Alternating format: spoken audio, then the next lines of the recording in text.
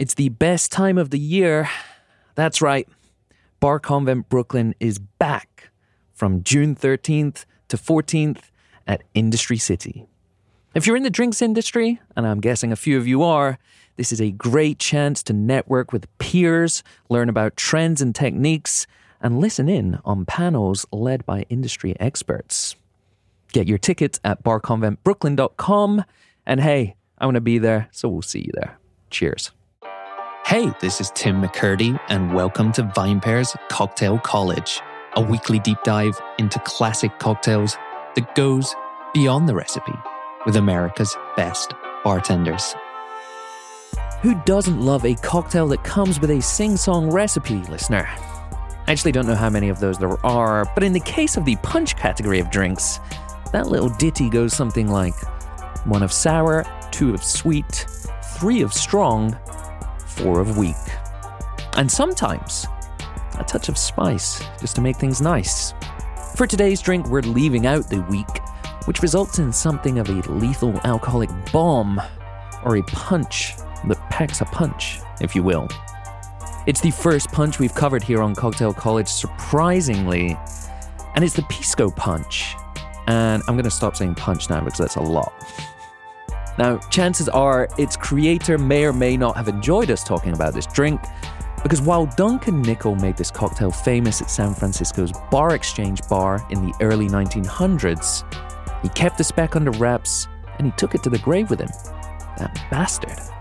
But fear not though, listener, because bartenders have, over the years, recreated the Pisco Punch to what we can only hope is similar enough to what Nichols was serving back in the day, though perhaps minus his rumored cocaine-laced tonic, there was something of a special ingredient. Here to walk us through this absolute boozy belter is Jay Pulio, the bar manager down at Mama Fufu in Daytona, Florida. We'll be talking marinated pineapple, pink drinks, and of course the tropical classic that is the Pisco Punch. And it's all right here on the Cocktail College podcast. It's been cited as being the most lethal alcoholic bomb ever conceived by man.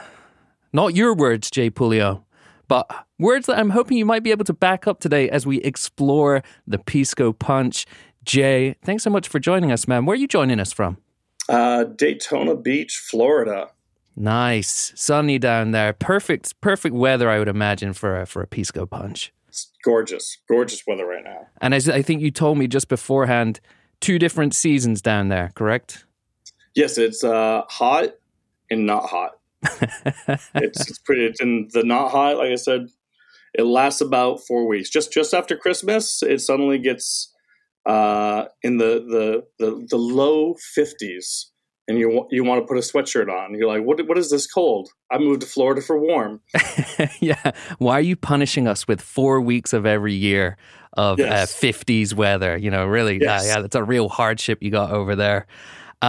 Jay, iconic cocktail for us to cover today. I was so glad that you wanted to talk about this one for many reasons.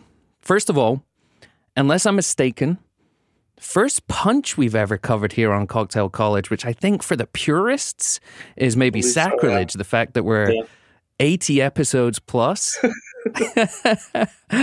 David Wondrich will have my head on a spike if he ever found that one out, I guess. And then otherwise, I love Pisco, so I love chatting about that. But this drink, iconic history, so much to explore there. So how about you just kick it off for us? And also maybe if you can preface it by telling us what a punch is classically. So classically, I believe defined as, like 2 strong, 1 weak, 1 sweet, mixed together. There's generally some tea involved a lot of times. But it was kind of the lubricating vessel for parties and social gatherings. Mm-hmm. And almost even, I believe that the precursor to that famous definition of the cocktail that we use, Columbia Review. You know, I always forget the name of that publication. But anyway, you know, the classic, the spirit, bitters, sugar, water. So it's kind of the precursor for that, right? The precursor for modern mixed drinks. Yeah, that's the punch is the large format of the old-fashioned.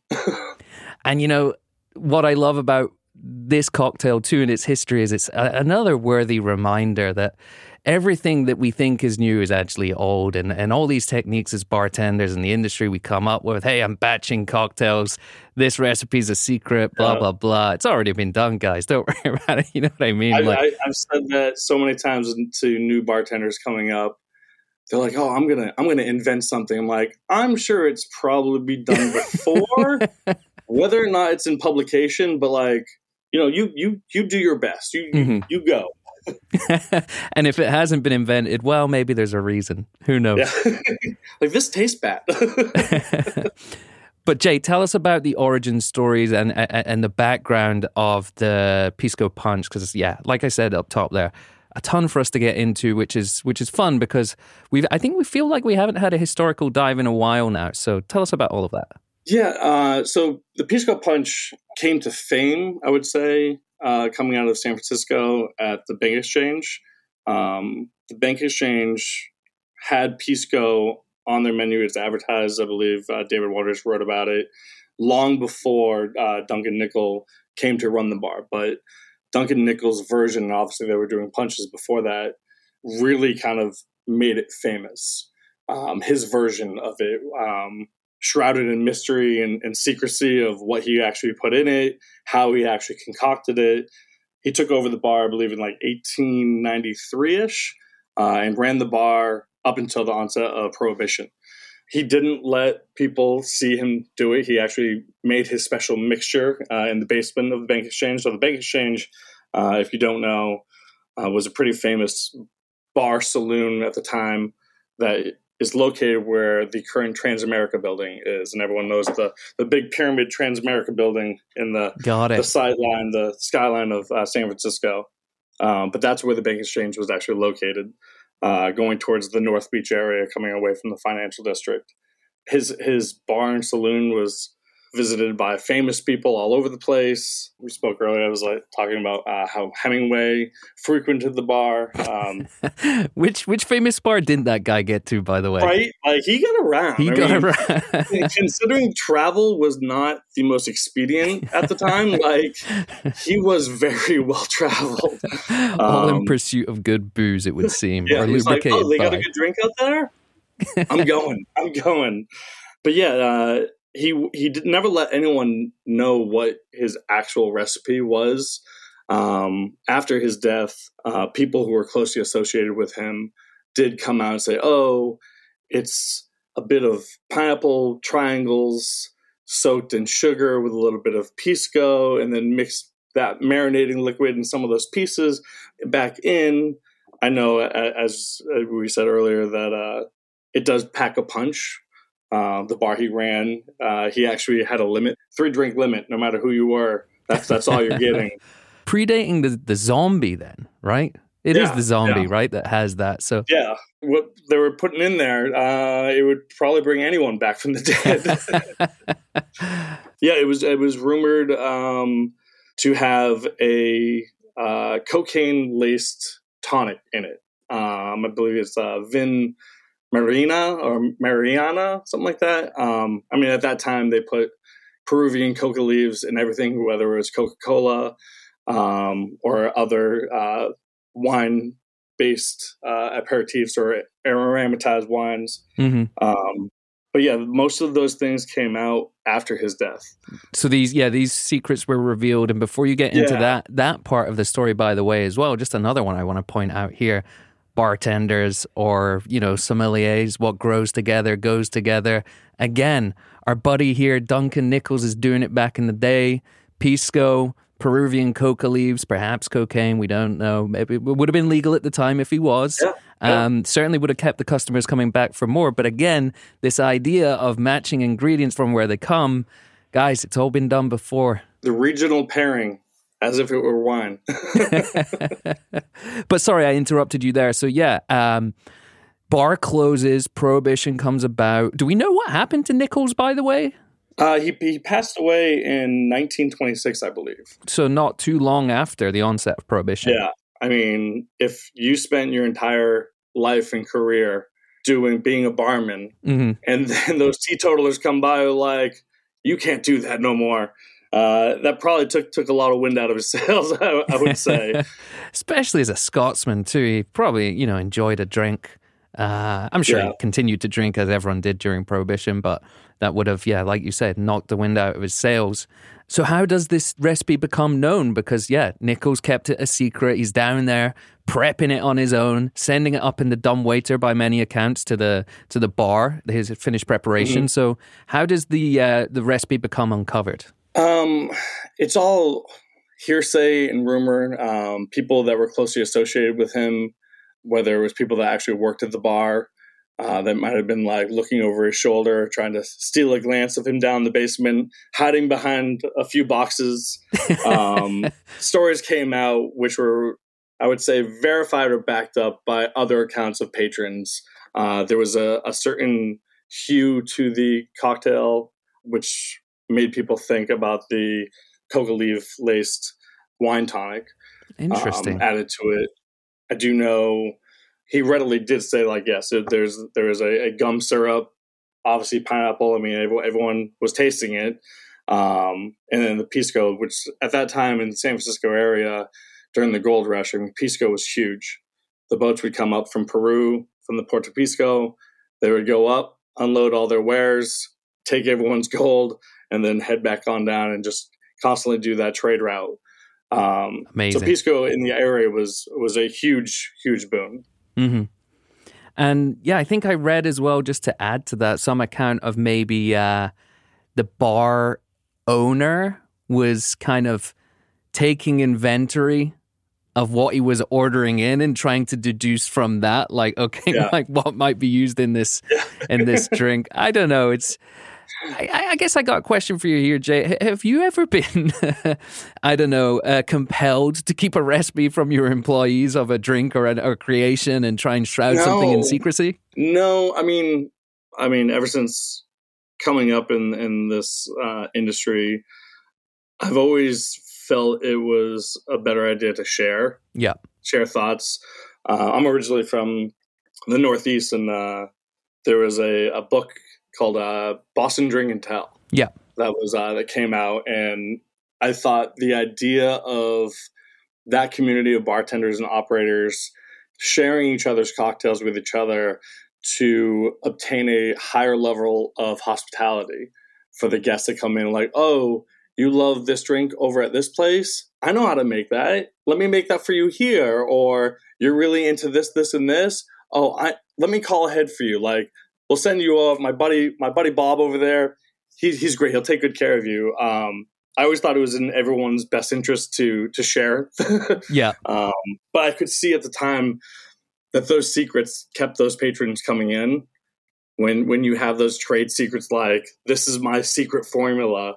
So I could kind of see both aspects of it. And one final fact of this drink too, maybe you have the answer to this, maybe not, but does he become known as Pisco John? I don't know. Where's the John? Where's the John come into it? And the place becomes known as Pisco John's. I did see the AKA Pisco John. I was like, John. I don't know if that was a nickname for folks of that time of a Scottish descent. He was a Scotsman, I believe. I feel like if anything, it could have gone Pisco Jock. Like that's what that's what they like to call us in England, at least the jocks like to say of our Scottish friends here. But then you know what happens when you come across, you go through Ellis Island, they're like, we can't say that word. You're a John. Yeah, exactly, Jock. Yeah. No more. Yeah, that's a good one. Probably has something there. Or you know what? Maybe another untold story, and I'm happy to leave that one to lie and remain shrouded in mystery. Jay, before we get into each of the ingredients here and break those down, we said this packs a punch, as I said up top, a lethal alcoholic bomb, which conjures all kinds of imagery in my mind here. But flavor profile-wise, where are you trying to head with this beyond balance, of course, being a given? I think a lot of that's going to come from the Pisco that you choose in that. I'm a huge fan of either house-made or house-blended alchilados. Most alchilados I find on the market are like, good for a Pisco sour, But if I wanted to do like old fashioned riff or something more spirit forward, not the best flavors. I love the Italia, the Torrentel, Mostaverde, those more aromatic grapes. During my time in San Francisco, the last place I was running, we did a lot of in-house blending. We had our own house blend, sweet vermouth, dry vermouth, sherry. Oh, nice. Of course, we were blending our own in-house Alcelato with the Quebranta, Italia, Torrentel, Mostaverde, because at that time we had obviously the Pisco Sour, the Pisco Punch on the menu, but we were also doing those spirit forward. So we needed that workhorse that could go both ways for us. Mm-hmm. I believe it was Encanto Pisco released a bartender's blend one year. That's cool. And it tasted remarkably like what we had blended at the bar. I was like, I know this flavor. That's funny. But my bottle cost is way less than what they're charging for that. See, usually when brands come out with those products, one of the appeals is like the few that I've noticed out there, generally they arrive in 1 liter bottles and oftentimes they're priced really well and they don't go too wild on the kind of marketing and the labels and stuff. But so that does surprise me to hear that actually that might be more expensive because I figured it might be the opposite. Yeah, I want to say like it was a couple dollars more expensive than their baseline Encanto. And both, like I said, both of them were delicious. But this is the business of nickels and dimes, and our margins are really small. Exactly, you got to squeeze every last cent out of it. I'm juicing up pineapples every other Tuesday. I think this is a great point for us. Let's discover Pisco a little bit more or explore it. This is something that came up for me recently when I was stepping in on the Vine Pair podcast and I was interviewing Steven Soderbergh about his brand Singani 63. And obviously, all intents and purposes, it's a Pisco, it's a grape-based brandy, right? Made using Muscat of Alexandria, I believe, which would probably be similar to the Torrentel, but to me, it really did remind me of those very aromatic, floral white wines, Muscat, Torrentes, if you want to go to Argentina, those kind of things.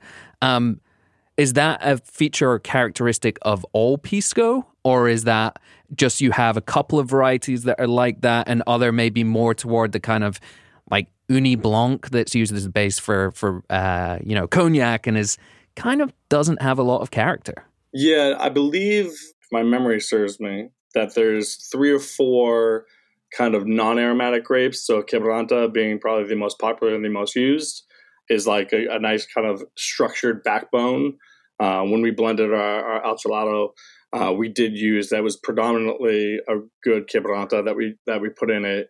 And then we used the more aromatic varietals to kind of just flower off of that. The Mostaverde, I'd probably say, was the least used, but also packed the most punch. Got it.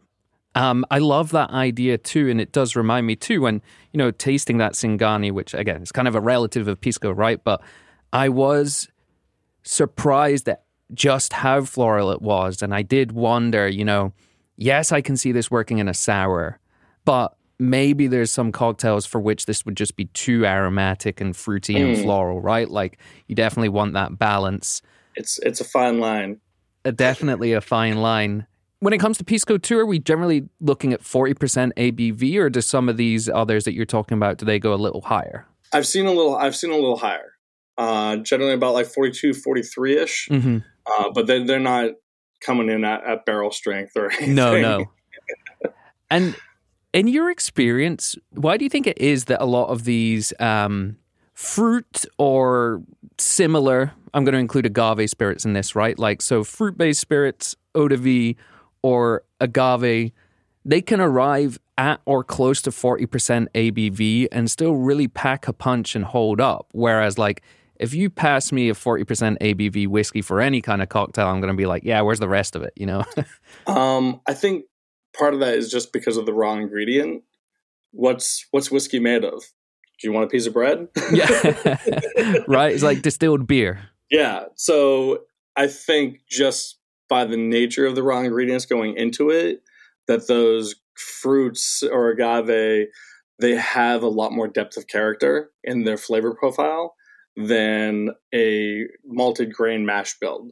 So at 40, we're all like, cool, that's apple juice. Mm-hmm. But then when those ingredients really sing is when you're like, all right, at 95, 101, all right, now we're talking. Mm-hmm. Maybe not necessarily always melt your face off at 130. Sometimes I'm like, Booker, slow down a little bit. Come on. Yeah, honestly. I've got a couple of those that I've been meaning to try. They keep arriving, and honestly, yeah, some of them I'm like, I need to prepare myself for this. They're just so they're so hot. But I mean, obviously, they don't taste of alcohol. That's the thing. That's a common misconception. While we're on this note too, I think a lot of people will be surprised to hear too that actually like 43, 44 is kind of low for a gin. Like gin standard, I'm looking at 47, which is kind of surprising, really. When so just really, or just crank it up, go Navy strength all day. I still not fully perfected how to use Navy strength in cocktails, just beyond it being like just super intense. Let's return back to our ingredients here now and look at pineapple. So, can you give us an idea of what Mr. Nichols might have been doing, Duncan, with his preparation, and how does that differ, or is it the same approach that you use today? I think it's actually pretty close, considering what is rumored to have happened was him taking pineapple chunks and triangles and macerating them basically in sugar, adding a little bit of pisco to that. So it's basically almost like making an oleo. It's like pulling out all the juices and the flavor out of that pineapple, and then using that mix and some of the pieces of the pineapple to go back into the cocktail. I thought it was very interesting that his cocktail was stirred, that he didn't shake the cocktail, which I found pretty fascinating, considering I think more modern techniques where it's the general rule of thumb. Obviously, there's always exceptions to the rule. They're like, oh, it's cloudy, you're shaking it. Clear, we can stir that. Have you ever stirred a margarita? I've never tried. I'm just thinking about this to myself here. I've never tried to stir it. Someone has. I'm sure someone's done the taste between the aeration and the mouthfeel with like a margarita comparatively to a stirred down like. Yeah, interesting concept. It was said that like he used lime, but like how much lime? What do those limes taste like? I mean, I've had fabulously stirred cocktails that had a little bit of lime juice, whether you're talking like a half teaspoon or a quarter ounce, just to give it a little pop, or like a little lime coin thrown in and stirred down to give a little bit of the bitterness, but also some of that acidity pop in the drink. So since so much of the recipe is just shrouded in secrecy, like who knows? Maybe he was like, this pineapple juice and pisco, I'm just gonna pop a little bit of lime in it, just to a little balance that out, and it just needs a stir. Yeah, that's it.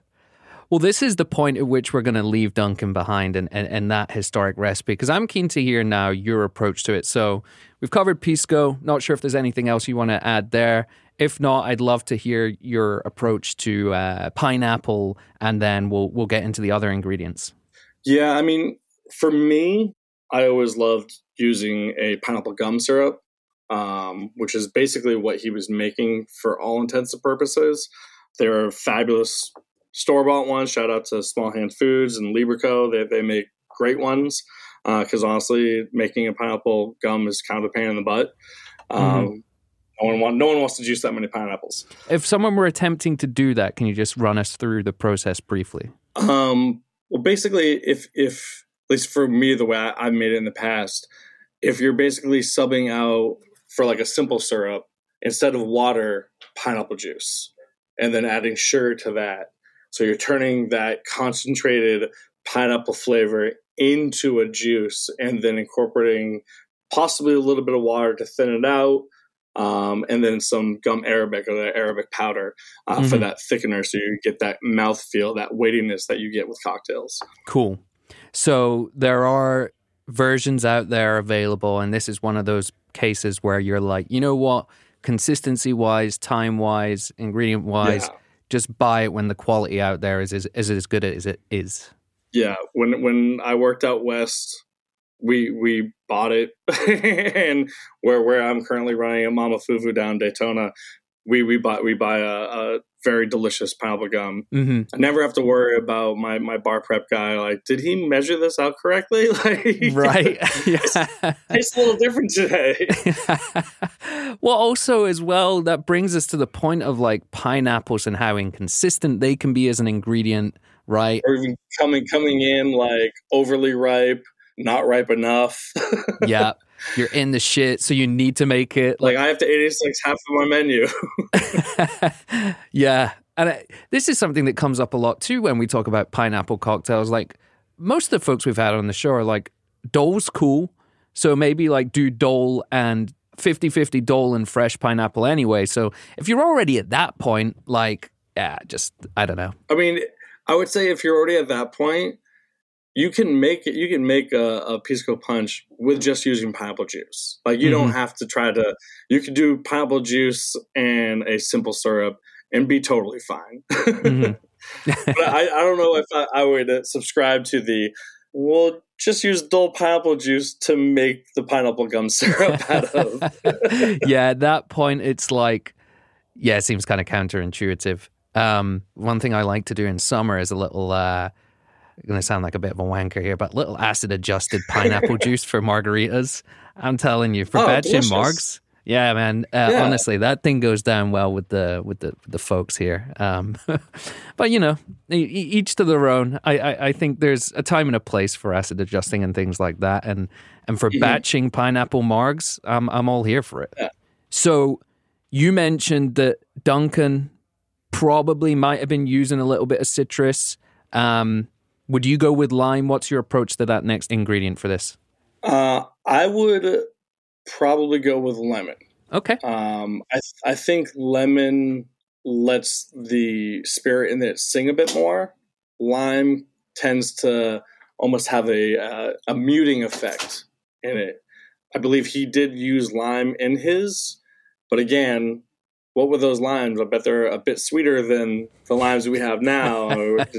Is he getting Persian limes from Mexico? Or so much has changed in over 100 years. Jay, have you done much bartending like overseas, either on like guest shifts or whatever, or? No. I've been coast to coast in the U.S., but nothing overseas. Or maybe as a kind of as a tourist or, you know, whatever, traveling. But I do find it fascinating that, like, when I used to live in South America, I believe people used the same word for lime and lemons, and oftentimes, like, right, like the fruit you would have, oftentimes, and that very much does depend on country to country and how part of the national cuisine it is too. And actually, I used to live out in Cambodia, and I couldn't get hold of limes or lemons. It was just this fruit that looked like a hybrid of the two, and probably was genetically closer to what the original fruit was, right? Like, we've taken these things as humans, you know, in different directions, right? Yeah, I've always asked my Spanish-speaking friends, like, I don't understand, like, but when you ask for a lime, you just say limon. Like, but what if you want a lemon? Like, is it a tonal thing? Like, they're like, no, limon. I'm like, so you just instinctually know, oh, that's what they want. It's wild. And again, maybe, just the use case scenario. I don't know. But I find that really interesting, that idea that you think that lime can, in some cases, be muting, whereas lemon can be elevating. What do you put that down to?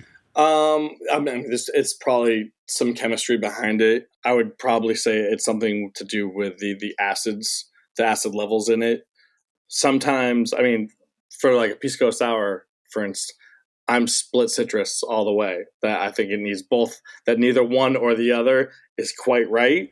But for the punch, I think the lemon is just sour enough that it plays well with the pineapple. The Pisco that you're using, whether it's Alchelado or a single varietal like Italian, more aromatic, grape, and then the addition of either like a Dubonnet or a Lillet Rouge to kind of round out.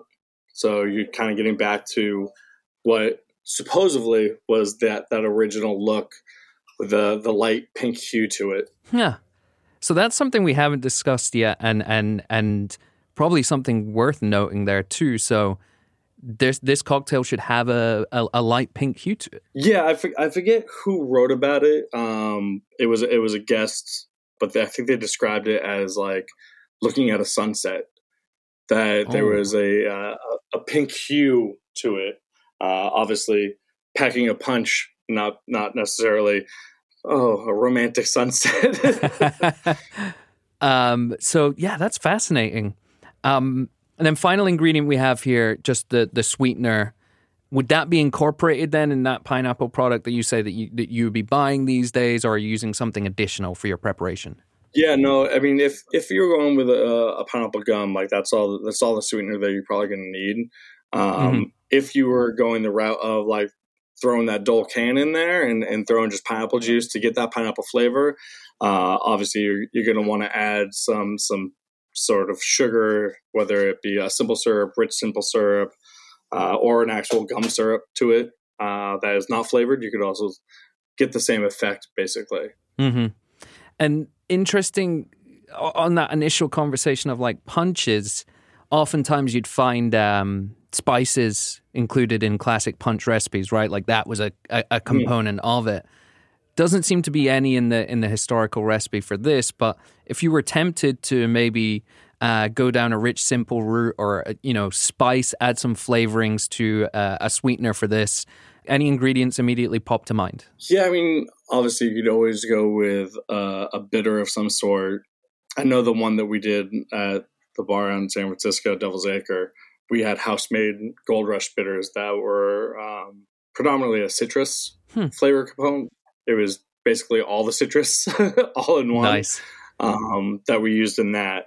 But yeah, just like I would say bitters at most. I wouldn't play too much with it because you don't want to, if you are going to be adding like a Dubonnet or a Lillet Rouge to it, to mess up the spices and flavors that you're getting from that. So you're kind of getting the best of both worlds when you're adding those aromatic wines to them. It's a great reminder and a nice callback to your earlier answer there. Like, what should this taste like? Like, yeah, Pisco should be the star of the show here. It's in the name. Yeah, that's the point. Nice. Jake, can you now talk us through your build for this, or your ideal build for this cocktail, including specs and preparation, as if you were making them for us here today? Yeah. So, I mean, in a perfect world, I would probably go with either my own blended Ultralato Pisco. If that was not available, probably an aromatic, whether it be Italia or Torrentel, 1.5 ounces, 3/4 ounce of fresh lemon juice, a 1/2 ounce of pineapple gum, a 1/2 ounce of either Dubonnet or Lillet Rouge, then shaken, probably double strained into like a Nicanora, and maybe garnished with like a little candied pineapple wedge. Ooh, that sounds good. Yeah. Sounds delicious. Everyone loves having a snack with their cocktail. Exactly. Nice little bite there. Might even, if it's myself here, just incorporate some candied ginger just because I can't stop eating that thing. And ginger and pineapple is great. You have one and that's it. We have candied ginger on the bar because we had 2 menus ago. We had penicillin on the menu. And my barback just asked me, he's like, do we even need this out here? It's like, yeah. We always need this out here because I might want a snack. You get that though, especially in service, right? Or it's a busy day, you're working. It's like you haven't had a chance to get a meal. Like sometimes that is your meal. You'll eat like 5-10 pieces over the course of the shift, and you're like, that's keeping you going. I'm running around setting up the bar, and it's always one of the guys in the kitchen that's like, "Hey, family meal's up." I was like, "That's cool," and they're like, "Well, you should grab some." I'm like, I don't have time to eat it because I'm setting up the bar still. I'm like, I wish I had time to sit down and just scarf this down real quick. Like, this is why I eat before I come to work. You know, when I used to work as a chef, one of the things that would kind of wind us up in the kitchen, we'd do double shifts every day, so 9 till midnight, 9 till 1, whatever. We wouldn't have a chance to eat. We didn't have the time, but we'd see the evening. Generally speaking, it was servers. Bartenders were never really guilty of this, but the evening servers would come in at 4 and they'd be like, right, where's family meal? And it's like, Yeah. you haven't even worked a minute yet. You just got here. You had all day to eat. You just got here. What's going on? I don't know. It was wild. And that's why back of the house will play tricks sometimes on front of the house servers. Oh, I got this dead Sunday. Look at that. Oh, is that lard? Oh, I'm sorry. Oh, amen to that. The old classic. We used to send some servers to the back fridge and be like, hey, man, look, I'm really in this shit here. I need you to help me out with something. I got 2 bags of salmon legs prepped back there in the fridge. Can you go get it? I think the record we had, someone went back 4 times to try and find the salmon legs. I need a pan stretcher. Give me a pan stretcher. All right. Yeah. No, well, nothing like a little, I don't know. Good-natured hazing. Exactly. You know, and there is a point at which it can go too far. So I do want to be wary of that. But that is also one of the things that makes the industry magical, the camaraderie. It's what gets you through those long hours, right? Yeah. It's like having older brothers.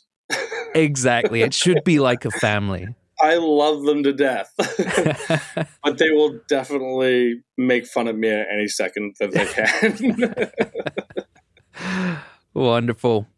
Jay, any final thoughts on the Pisco Punch before we head into our weekly recurring questions here?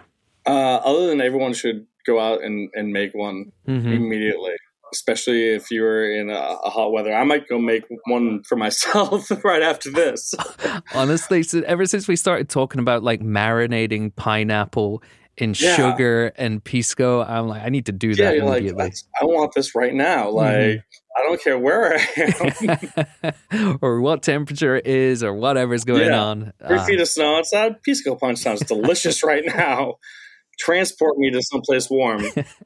It's the alcoholic bomb, you know. What can't it take care of? All right, let's do it then. Let's kick off the recurring questions, Jay. We'll hit you with number 1 right here. And that, of course, is what style or category of spirit typically enjoys the most real estate on your back bar? Oh, in my heart, it's tequila and mezcal. In reality, at the bar here, it's definitely whiskey. Whiskey's definitely big in this market, as I think in many markets.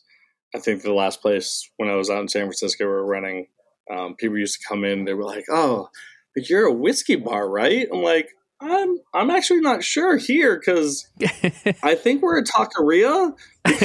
We love tequila and mezcal so much that like we had like 30 different bottles on the back bar. Like, yeah, we've got whiskey, but like." We might be serving burritos in a week or 2. What is part B, the occasional part B to this question? I'm just interested to hear it. What's the most exciting new tequila you've discovered or come across? Ooh. Or what's one that maybe deserves more recognition? You don't want it to get that recognition because then everyone starts buying it and the prices go up, but you're going to reveal it. No one's saying anything about Fortaleza. Never heard of it.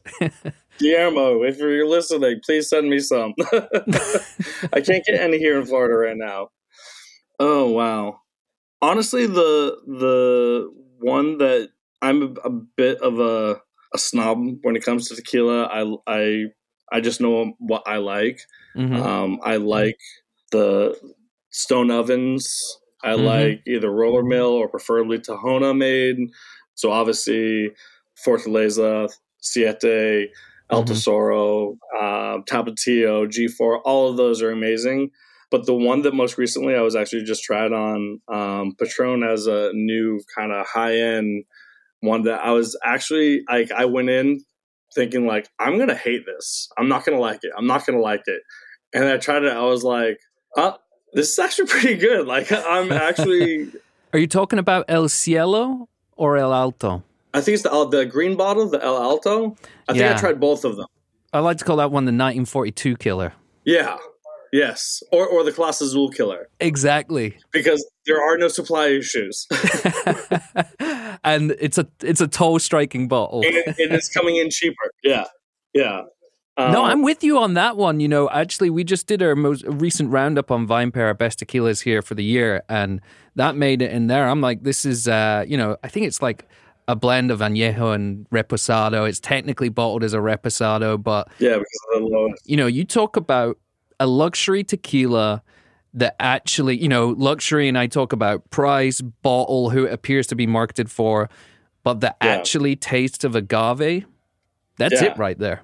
And you can definitely see from the flavor profile, like, who they're gunning for. Mm-hmm. It's like, this is all right, we're going after the Casamigos, we're going after the Clase Azul, we're going after the 1942 drinkers that don't realize the additives that are added, but we get that they like these flavors. So we're going to give them those flavors, but in a way that actually still stays true to what agave actually tastes like. I mean, I always ask people, I'm like, smell that Blanco? And they're like, yeah. I'm like, does it smell like French vanilla? They're like, yeah, it does. I'm like, that's not a flavor a Blanco has. Like, it's not part of an agave plant. Like, oh God, what is that? Mm-hmm. Jay, have you tried this other one, Curado? Ooh, I have not. So this is, I want to say it's a collaboration between the Estes family and someone else that I'm blanking on. Apologies. We wrote about this on VinePair recently, but super fascinating is that what they're doing is they're making a Blanco and then they infuse cooked agave in the finished spirit, but it's not only Blue Weber. They're also, using other varieties and species that would be used for mezcal. They're still allowed to call it a tequila and a Blanco. It's fabulous stuff. There's another one from a brand called Kokoro. I think there's only two. Those are the only two out there that I'm seeing that are like doing this new kind of innovation, I guess it is. But one for the agave heads out there. Yeah. Well, have you seen the Patron has one, Cenote has one, the smoked tequilas? Mm-hmm. And I was like, wait, I had this idea probably 13 years ago talking to Carlos Camarena, and I was like, hey, why has no one ever made tequila in tequila, but make it like they make mezcal? And I could see the wheels turning, and he's like, oh, we may have to have a different nom. And I was like, all right. I'm like, that's cool. And the reason why I brought it up was because Del Maguey had done a mezcal with Blue Weber. And I was like, it was amazing. And he's like, wait, they did? I was like, yeah. I'm like, so why couldn't you just blow everyone's like top off? And now I'm seeing these. I was like, damn it, I am not getting residuals from any of these. They definitely stole my idea. I think you might also want to have a word with the mayor of Flavortown, Guy Fieri and Sammy Hagar, because they have a mezquila, right? But that is a 50-50 blend, I believe. 50 of tequila. Blend, yeah. But it's good. It's good stuff. It's like a High West boot rye. Yeah. Guy Fieri just influencing the spirits world out there. It's fantastic. Hey. It's great to hear. Also, by the way, before we move on, we should move on, but I want to say that celebrity tequilas and people think what they want to think about Guy Fieri, but Santo Tequila is a phenomenal product for those, or massively undervalued if you just look at those two guys' reputations. Great product, no? Yeah. Oh, yeah. I mean, people knock even on like old school Cabo Wabo. I was like, if it wasn't for Sammy and like Cabo Wabo, like none of you would even be drinking tequila. Like there wouldn't be the Patrons out there. You wouldn't be introduced to the Tapatillos. All these brands would have just stayed in Mexico. Like you wouldn't have ever been exposed to any of this. So I'm like, the product's not that bad. It might not be everyone's jam, but it's not bad juice. Yeah. Don't knock it just because it's celebrity. Anyway. Yeah. There's some good celebrity ones out there. And the problem is there's just a lot that are not. Yeah, the House of Friends, that one's not, not ideal. Inspired a lot of bad alcohol. Doesn't give you a hangover, though, so there you go. It's water. Jay, question number 2. Which ingredient or tool do you believe to be the most undervalued in a bartender's arsenal? I would probably say their own palate, especially young bartenders coming up. I think a lot of people, especially when they don't have a ton of experience, undervalue their own gut instinct. And like everyone's tongue works, everyone's nose works. You know what you like, you know what you don't like. It's just being able to articulate it and understand those flavors, which takes some time. But I think more people should taste their own drinks before they send them out. That happens a lot. I mean, how many times have you gotten drinks and you're like, this is going to be so overdone because I just watched them shake it for 45 minutes. You're like, that was done 30 seconds ago. Like, I could have already been drinking. And then they don't even check it, or even if they did, you know it's bad, they know it's bad, but they still gave it to you anyway. Yeah, like just trusting themselves. I mean, and pushing yourself to develop that palate, to learn more about the flavors and how things work with and against each other. But yeah, I think someone's tongue, a bartender's tongue, is extremely undervalued and not used nearly enough, unfortunately, in the beverage world, which is shocking. I mean, it would be like a chef that doesn't eat his own food. Yeah, never trust a skinny chef, they say. Yeah, it's so true. Question number 3 here. What's the most important piece of advice you've received while working in this industry? Oh, don't be such a dick. No. Universal. No, that was Kelly Rivers worked with me in San Francisco, and she had a whole bunch of very nice posters that just said, "Don't be a dick." I was like, oh, it's good advice for everyone. Sometimes we need to be reminded. Yeah, I would say that the best piece of advice I ever got that really struck home is that you're always being interviewed. You're always being evaluated, whether you're working or you're at a play. I saw it happen a lot when great bartenders or employees, servers in restaurants or even cooks that were such badasses at their job. Amazing. But when they were off, they were a hot mess and had to be carried out of places. And then they didn't understand why, when they went looking for other opportunities, why those opportunities weren't there. They're like, but I do all these things. Like, I'm so good at this. And it's like, yeah, but then they see you in your off time, that all of these things come together, especially in a place like San Francisco, it's a big town, 7x7 type area that like you can't get much more of a close-knit group of professionals. But when you're running around like a crazy person, it's going to come back. Like that stigma will hold on to you. And when a much older mentor of mine told me that, he's like, hey, keep in mind, like whether on the clock or off the clock, you're always being evaluated. People are always judging you, whether or not it's a job opportunity or just people in general. Keep that in mind when you act accordingly. And I was like, that is really great advice. Appreciate you sharing that with us today. I think, yeah, great reminder there. Question number 4 now. If you could only visit one last bar in your life, what would it be? So many to choose from.